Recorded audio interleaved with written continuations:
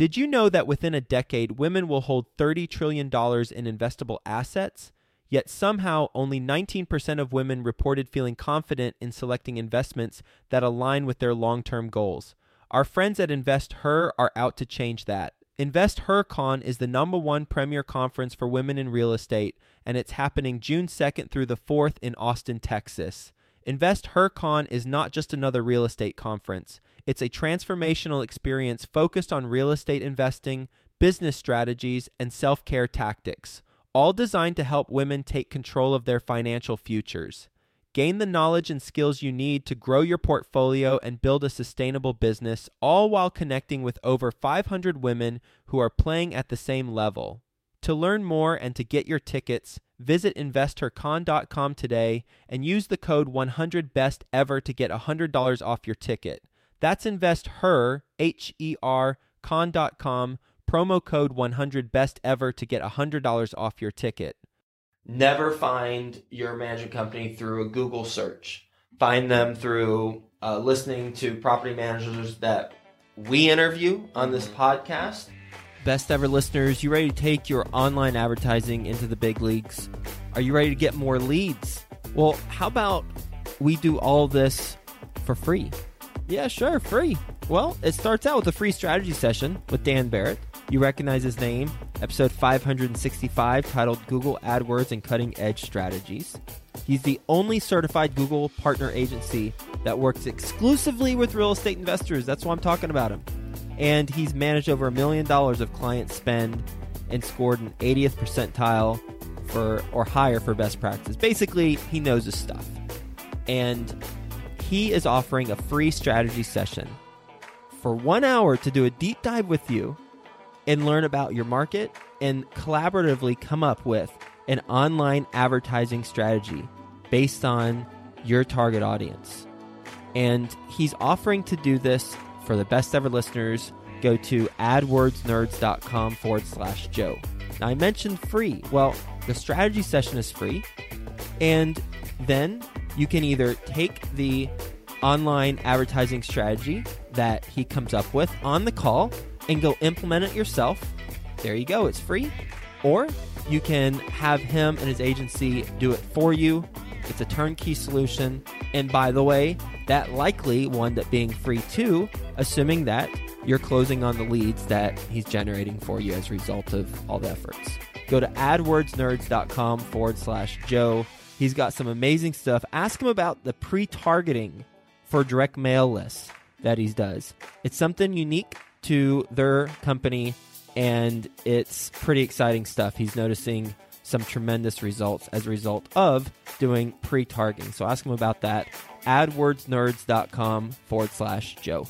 Best ever listeners, how you doing? Welcome to the best real estate investing advice ever show. I'm Joe Fairless. This is the world's longest running daily real estate investing podcast. We only talk about the best advice ever. We don't get into any fluffy stuff. And today we're doing a special segment. It is part 2 of a 3-part series where Theo Hicks, the co-author of The Best Real Estate Investing Advice Ever, Volume 1 and Volume 2, is interviewing me on my career journey. And it is split up into 3 segments. So if you haven't heard the first, then go listen to episode, whatever the episode is titled, but part 1 of 3. Mm-hmm. It will be in the show notes of this page, or on this page where you found this content. And the part 1 talked about the progress from up until the point when I bought my first property, and then we stopped there before I bought the first property. And now this is going to be all my single family home properties and lessons learned along the way. And then part 3 of this series will be on my multifamily investing. And the reason why we're doing this, it's not so I can talk about what I'm doing. It's not very interesting to me personally, what I do. I like to hear about what others are doing, but I get a lot of questions. We get tons of questions via Facebook and emails, a lot of emails about how did I get started? What was my journey? What were challenges I came across? How did you get to where you're at? And instead of answering them on one-off emails, we wanted to do a 3-part series that addressed all the questions that you might have about how I got to this point and lessons learned along the way, so that if you want to take a similar journey with your entrepreneurial path, then you know how I did it and how I'm doing it. So with that being said, we'll kick it off with Mr. Theo Hicks, and you can take it away. So as Joe said, last time we got right up to before he bought his first property. We kind of talked about some things about his time while investing in single families, but I think the first question would be, what was the first action you took after you had saved up enough money to purchase your first single family? What was the first action you took towards kind of pursuing whatever it is you took the first action on? Whether it was finding a deal, finding an agent, finding a lender. What was the first step that you took?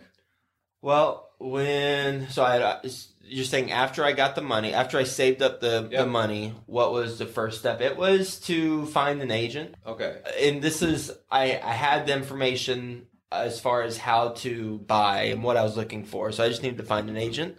And I was originally going to work with my sister, but I don't remember why we didn't on my first deal. I think she was busy or she had other commitments or something, because my sister's a real estate agent in Dallas, Fort Worth. She referred me to someone she knew and respected, and I reached out to him and we started working together. Okay, so you met with him. You already had your money and your deal criteria lined up. This was also out of state, and so that's how you met her. How long from when you kind of first met this agent until you actually started finding potential deals? And I guess the second question would be, how many deals did you look at before you actually found your first investment property? It took a while to train the real estate agent. And it's challenging when you're doing your first deal and you're also training the agent. The agent that I was referred, or who was referred to me, great agent, but what had been focused on primary residence people up until that point. So everyone who wanted to buy a starter home for their family or upgrade to a larger liability, he worked with them. He had never worked with investors. So therefore, I would initially get a lot of emails with MLS printouts or just certain homes, and it would be irrelevant to me, because if I don't know what the rent is for those homes, then it's of no value to me, because all I needed to know was what is the purchase price, what does it rent for, and how much is it to get it move-in ready. Those are the 3 things that I was looking for. And I knew the areas, and I know the areas very well in Dallas-Fort Worth, so I was able to remove some of the areas I didn't want to be. But initially, it was January of 2009 that I started working with Gary. That's the real estate agent's name. And I looked at he probably sent me 50 to 100 properties. Now, I did not run the numbers on 50 to 100 properties. I simply looked at what the rent ratio was compared to the purchase price, and that's how I ran the numbers. So it was really quick, 2-minute exercise per property. We ended up getting a property under contract in the summer of 2009, and I don't remember exactly what happened, but I ended up losing my earnest money deposit. It was a big hit. It was like $1,500.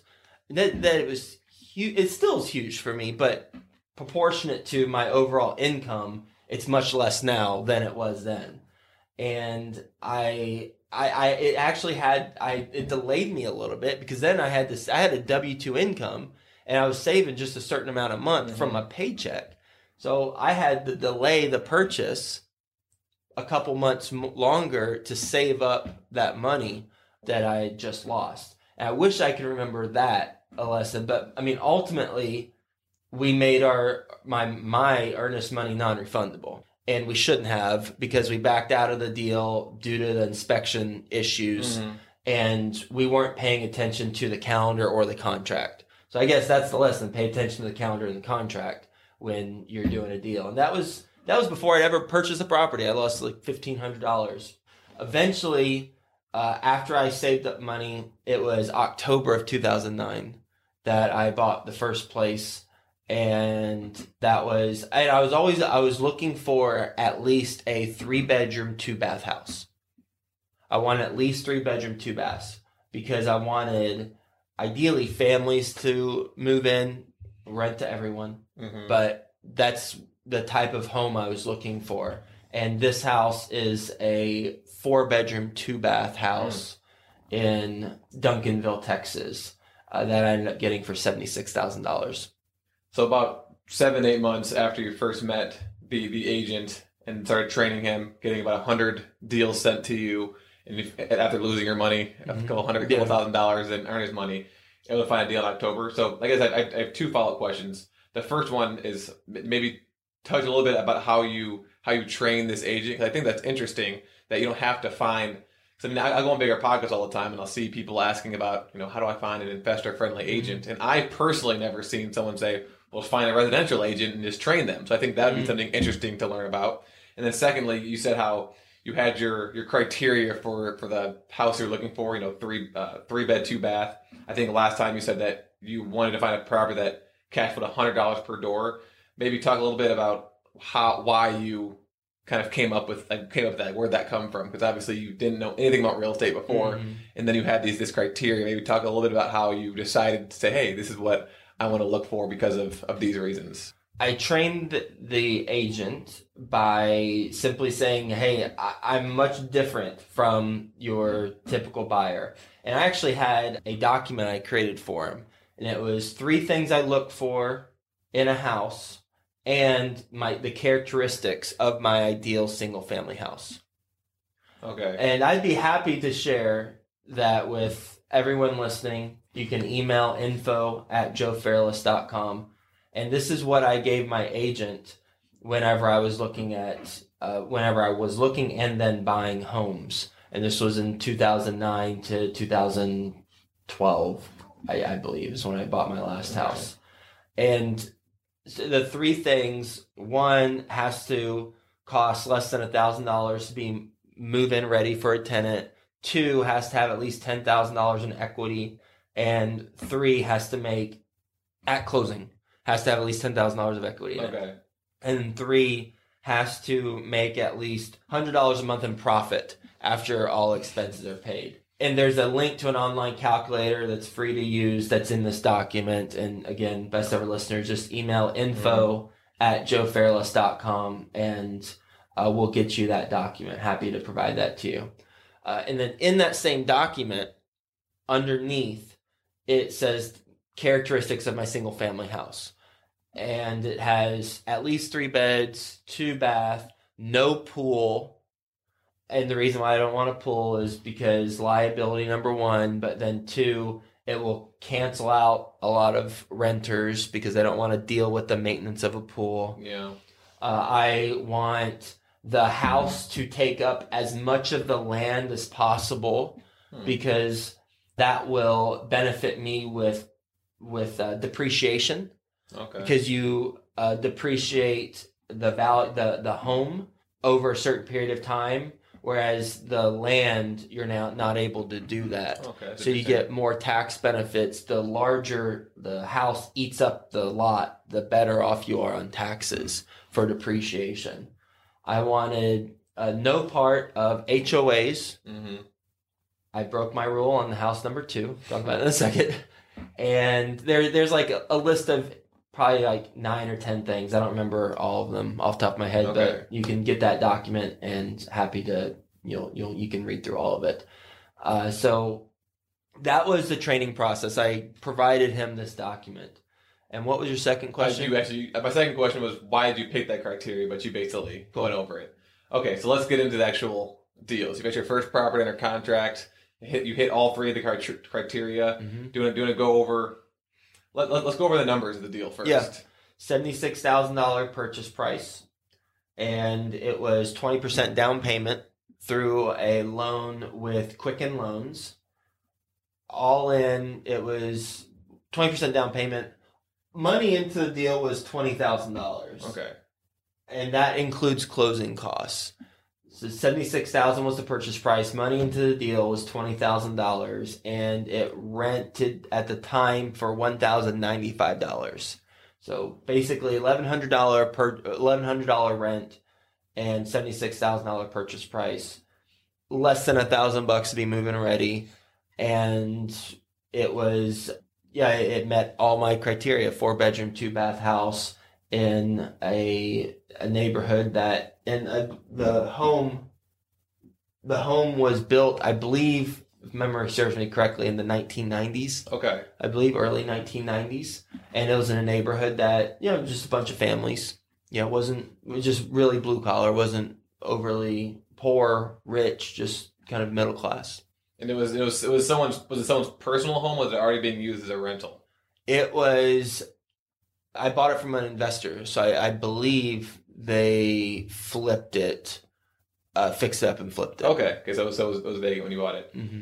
Okay, so you finally do your first deal, and I know, I'm sure for anyone who's done a real estate deal before, going into it when you've done zero and then kind of coming out the other end, the reality versus what you expected to have happen. Mm-hmm. Usually, I'm assuming this was for me was completely different. Mm-hmm. So, do you want to talk about maybe what are some things that went according to plan, and then what are some things that did not go according to plan whatsoever? And you're just like, oh wow, I did not expect this to happen.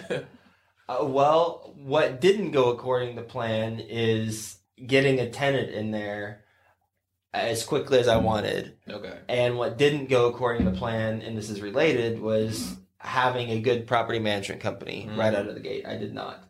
I hired a property management company that I found through Google, and it's a firm that is it's a brokerage that we've all heard of. I won't mention who it is, but it's a brokerage that everyone listening is familiar with. So even with that brand name, they were terrible at management. And the first tenant, it took them 2-3 months to find someone. Oh, wow. And then after they found someone, it took about 3-4 months for them to evict that person they found because they weren't paying rent. It was a nightmare. And this whole time, I've got my W-2 job, and I can barely afford to pay an additional mortgage on top of all the expenses I have. And so I'm basically not saving any money at this point. I'm just plumping it back into the mortgage payment for this single family house that I'm having to support. And I'm like, what did I get myself into? Well, I got a referral from my sister, who's a real estate agent, and she referred me to a property management company she knows, and they've been phenomenal. I've been working with them ever since. And they got a tenant in there, and thankfully that's that. As far as so the lesson is for the property management, never find your management company through a Google search. Find them through listening to property managers that we interview on this podcast, or through your real estate agent, because your real estate agent wants you to be successful, so you buy more properties from him or her, or other investors in the area. Okay. Basically, get a referral. I mean, that's the short end of it all. As far as what went right, well, for all of my homes that I purchased, I did not visit them before I bought them. Never traveled. I was living in New York City. I never once traveled to Texas, where I was buying homes, to look at the property. None of them. I've never been the person who they call to fix the toilet, because I have a property management company. I have gotten the rents that I wanted, or I got the rents that I wanted on that property that we were anticipating. And so it's a great cash flowing property. That fortunately is one of the two most important things. The other most important thing is that it was move-in ready. So I didn't have to come out of pocket a lot of money. And it did get the rent once we had a good qualified resident in place. So the numbers were there. It was just the operations that needed to be optimized. How did you not ever visit the property? How did you go about doing the due diligence and kind of knowing that it fits your criteria without you personally ever seeing the property? I'm sure it's kind of a toss-up, but... Yeah, you know what? It's my skill set, and I recognize this early on. My skill set is not looking at the mechanicals of a property. My dad is very good at that. Okay. I never picked up on that at all from him. And what I realized is that all I need to know, and this is just for single family homes, I'm not talking multifamily purchases, completely different philosophy about multifamily purchases. But for single family homes, all I needed, and I recognized this before I bought my first deal, all I needed to do was have my real estate agent take pictures, do a video of the walkthrough. So I'm basically there with them. Exactly. And then they identify any major issues that they see. And if they do identify major issues, then we can get a contractor in there to do an estimate, which I don't think we ever had a contractor do an estimate for the properties because I was looking at more turnkey properties with 10K equity in them. So they would share with me the video, the pictures, and after seeing that, I know all the other numbers. How much does it cost? What is the projected rent? And now we know about how much it would cost to be move-in ready because there's nothing major wrong with it that we can see. Then we go into the inspection. We put it under contract, and then we go into the inspection process. Then we got a home inspector doing a thorough analysis of the whole thing. Sure, it cost me a couple $100 to do, so that's an expense. But it costs more than that to travel from New York City to Texas. Yeah. And then I would use that home inspection report. I would send it to my dad and my brother-in-law, who are mechanically inclined, and they'd say, "I don't know about this. You need to get this taken care of," or they'd be like, "You know what? Your management company can probably do that." And I'd also ask management company, which at the time I wasn't using a good one, so it wasn't that helpful. But my dad and my brother-in-law were very helpful. And that allowed me to estimate about how much needed to be done for the property to be move-in ready. And that's how I was able to do it. There were that property checked out, and then in the future there were properties that didn't, and so I just pulled out. Let me ask you this. That was hypothetical, but let's say your dad and your brother weren't in the area. What would you have done differently? They didn't need to be in the area. They just need to look at an inspection report. Oh, okay. So you just gave them the inspection report. Okay. Yeah, they didn't they didn't go to the property. Oh, okay. The only person who went to the property was a real estate agent. Okay. And we'd get under contract, assuming there wasn't anything major they saw. And then once the inspection's done, I just email to my brother-in-law and my dad, and they would say, "Hey, this is what needs to be done. Or this is important. This is not important." Okay. That makes sense. Okay, so that's your first deal. You said that at the end of it, after you bought it, it took a couple months to find a tenant. They put a tenant in there. It was not very good, and then a couple months to evict him. Yeah. And then a new property management company. So how long from the first deal until you bought let's say until you were ready to buy your second deal? It was about a year and a half. Because the $20,000 that I used for the first house wiped out my savings account, all my bank accounts basically. It took about a year and a half to save up enough for the next house, which was a 3-bedroom house that I bought for $81,000. Okay. And I bought it with a unique loan program that no longer exists today called HomePath. But I think there's a distant cousin of HomePath loans now. So if you want to Google that, you can figure out what that is. And the special thing about the HomePath loan is that as an investor, I only put 10% down. And I would be able to buy a property with very little out of pocket. So I put all in about $12,000. Okay. for an $81,000 house, and it was built in the early 2000s. Nice house, and it rented at the time for $1,175. Okay. Today it rents for, I think, close to $1,300. It was much better leverage for that type of house I got, and that place had a tenant already living there. Okay. And I just rolled right into the lease, and they lived there for like 3 years. Mm-hmm.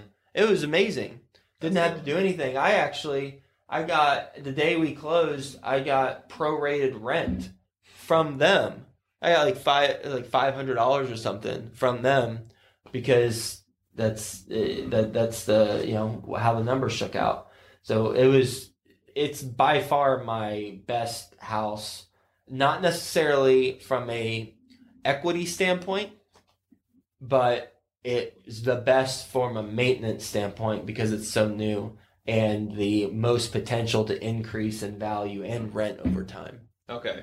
And you found this deal with the same agent through the MLS? I found this one by myself. Okay. I went there. HomePath had a website, and it was all these homes that were foreclosed on. And so I went online. I looked. I followed these. They're like auctions almost, Mm-hmm. and you had first looks that only primary residence people could buy, and then if it passed that, then I believe it was veterans and police officers and firefighters and maybe even teachers. I don't know. If they all passed, then it got to the feeding frenzy with investors. Yeah. Well, this one fell all the way down to the feeding frenzy, and I jumped on it. I've been tracking all sorts of homes online, and I jumped on it, and then I shared that with my sister, who's going to be my real estate agent at that point, and she put it under contract for me, and then we got it done. So between that year and a half time span, it sounds like you got a new property management company, got a new real estate agent. You left the old real estate agent, started looking at deals yourself. You found a new lending program. So it seems like you were very, very active. That is probably difficult to guess, but you're working a full-time job. Mm-hmm. How many hours per week would you say you spent on, I guess, real estate related activities? Because you already had a property management company. It wasn't necessarily for your property. I guess I'm saying for proactive work towards finding this next property, or continuing to educate yourself, or finding new team members. How much time would you say you spent per week doing this? I would spend probably 2-3 hours a day.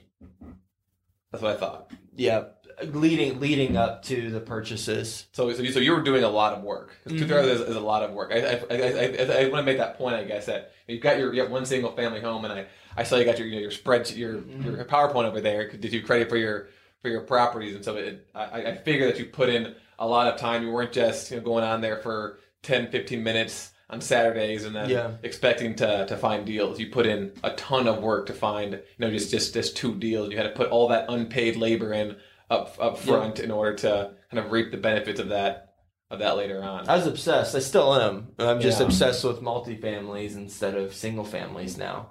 But I was obsessed with single families, and I had to train my agent on the first deal. And on the second deal, I found it. I found the house. And it takes time, especially when you've got on the first house, when the tenant when they weren't able to find the tenant, I bought a domain, something like dfwrentals.com. And I just I asked my brother to help me put a website up on that domain and just promote the rental of my house. Yeah. And I posted on Craigslist and everywhere else because I needed to find the tenant so I could stop paying the mortgage on this house. Oh yeah. That's a big deal. So yeah, it was taking up a lot of my time. Okay, yeah. So maybe too, is there anything I guess special or different about the properties 3 and 4? Was it kind of the same cookie cutter as before? different. It's property 3, I'll go through it quickly. Property 3, the purchase price was $64,000. Okay. It was a foreclosure. Bank of America owned the property. My sister, my real estate agent, found it, and we thought it made a lot of sense. Well, because it's foreclosure, they needed us to close quickly. Mm-hmm. So at this point, this was a couple years later, I had saved up $55,000. And the property purchase price was $64,000.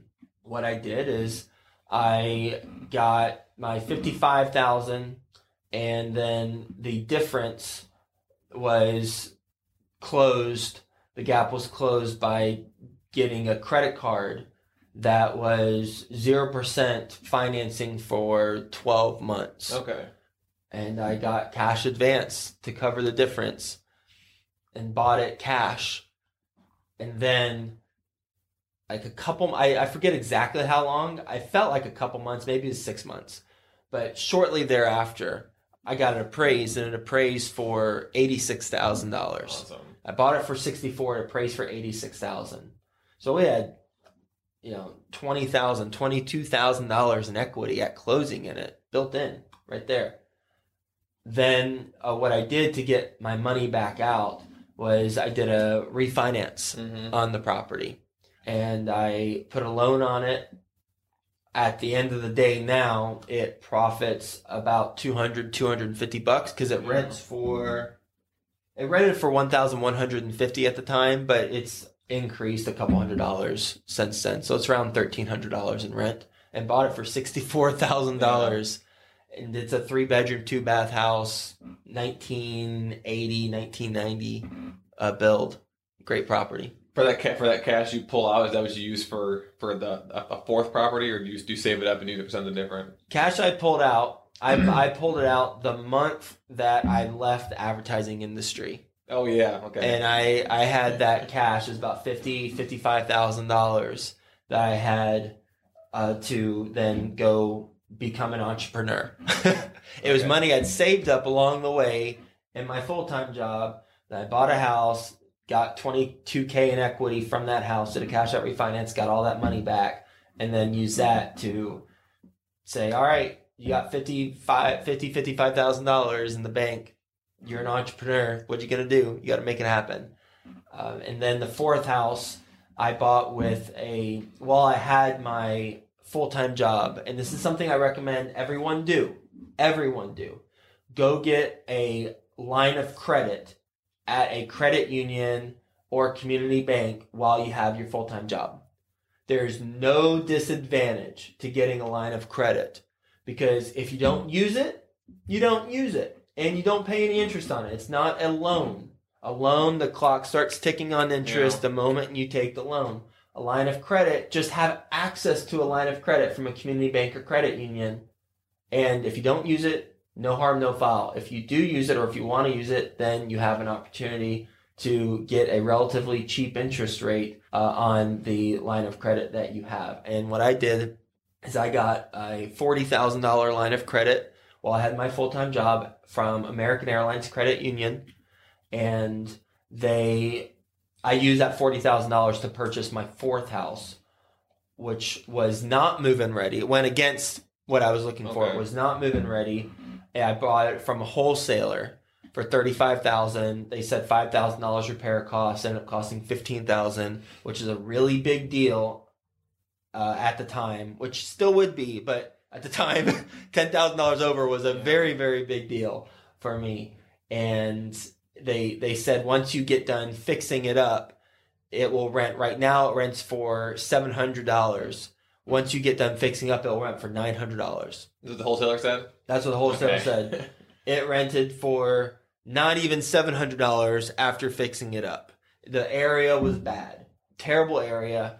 And the house was built in the 1940s. The other homes, the 3 homes, 80s, 90s, 2000s. Completely different model. The construction crew, it was actually a family friend. Mm-hmm. They took me... They took me on a trip down Money Pit Lane. Yeah, it was it was not a good situation. I sold that house. Sold Okay. that house. I don't Right. have that house anymore. I wanted to get out of it. I basically broke even on that house when I sold it. I sold it for like $50,000 or something, but I mean, I did not make any money on that place.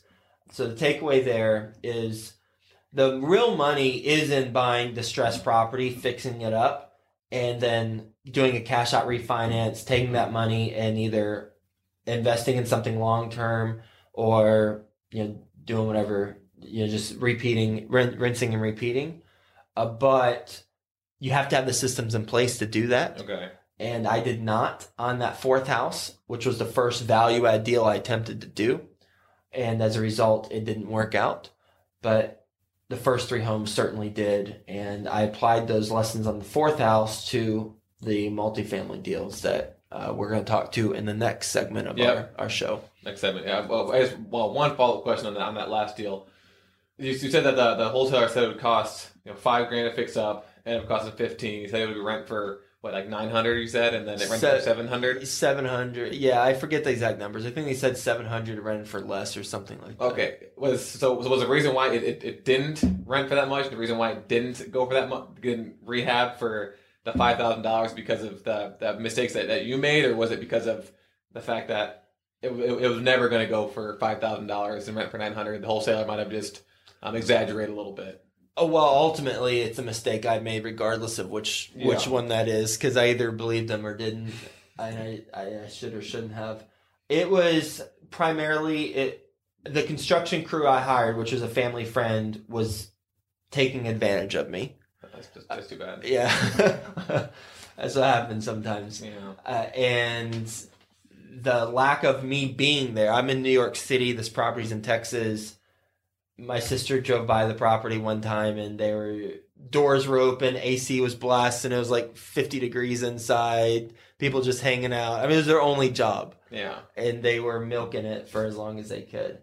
My mistake was not properly not having the right team, not having the right oversight for the team and the process in place, not doing the rent, not looking at the rent comps well enough, and not knowing the area, and not doing the initial due diligence on the repairs that need to be done in order to close the deal, because I got caught up in the wholesaler madness of gotta close quickly, gotta go quickly. Bank of America, it was a foreclosure, but there was more of a process, and I didn't get caught up in the frenzy as much as the wholesaler did a good job of doing what most of them do, and that is creating a auction environment and having that auction type mentality. And when we have that, then sometimes we let our emotions overtake our reasonable senses and methodical nature that we need to have, and it happened. So those are 4 deals. A lot of information jam packed into this. Is there anything else that you can think of when it comes to the single family property that you invested in before we get into the larger multifamilies next episode? I'd say the main takeaway is to find properties that you have built-in equity at closing, increase the value if you can, but even if you can't, if you have enough built-in equity, you can do a refinance, get basically the money you took out, you put into it back out. It's tax deferred, or it's not tax deferred, it's not taxable at all because it's your money when you take it back out, and then use that money to go buy other properties. That is the fastest way to go from a point A to point Z, is by doing that approach. Now, you want to be careful with leverage and not over leverage yourself. And that over leverage definition is unique to the individual. Everyone has different thresholds of where they would or wouldn't want to be at for leverage. That would be the business plan that if I were still doing single family homes that I would implement. Okay. And it's basically the same business plan we're implementing for multifamily homes or multifamily properties now. And on part 3 of this 3-part series, you will hear about the multifamily business, or how I grew from 4 single family home purchases to today, as we record this conversation, $101 million in real estate, and over 1,400 units. So part 3 of this 3-part series, we will focus on that. So that being said, Best Ever listeners, thank you for joining us. Hope you have a best ever day, and we'll talk to you soon. Got your free strategy session to generate online leads yet? Well, if not, go to adwordsnerds.com/Joe. Dan Barrett's going to give you a concrete online advertising strategy by the end of the conversation. You can choose to implement it yourself, or you can work with this team and they'll implement it for you. adwordsnerds.com/Joe.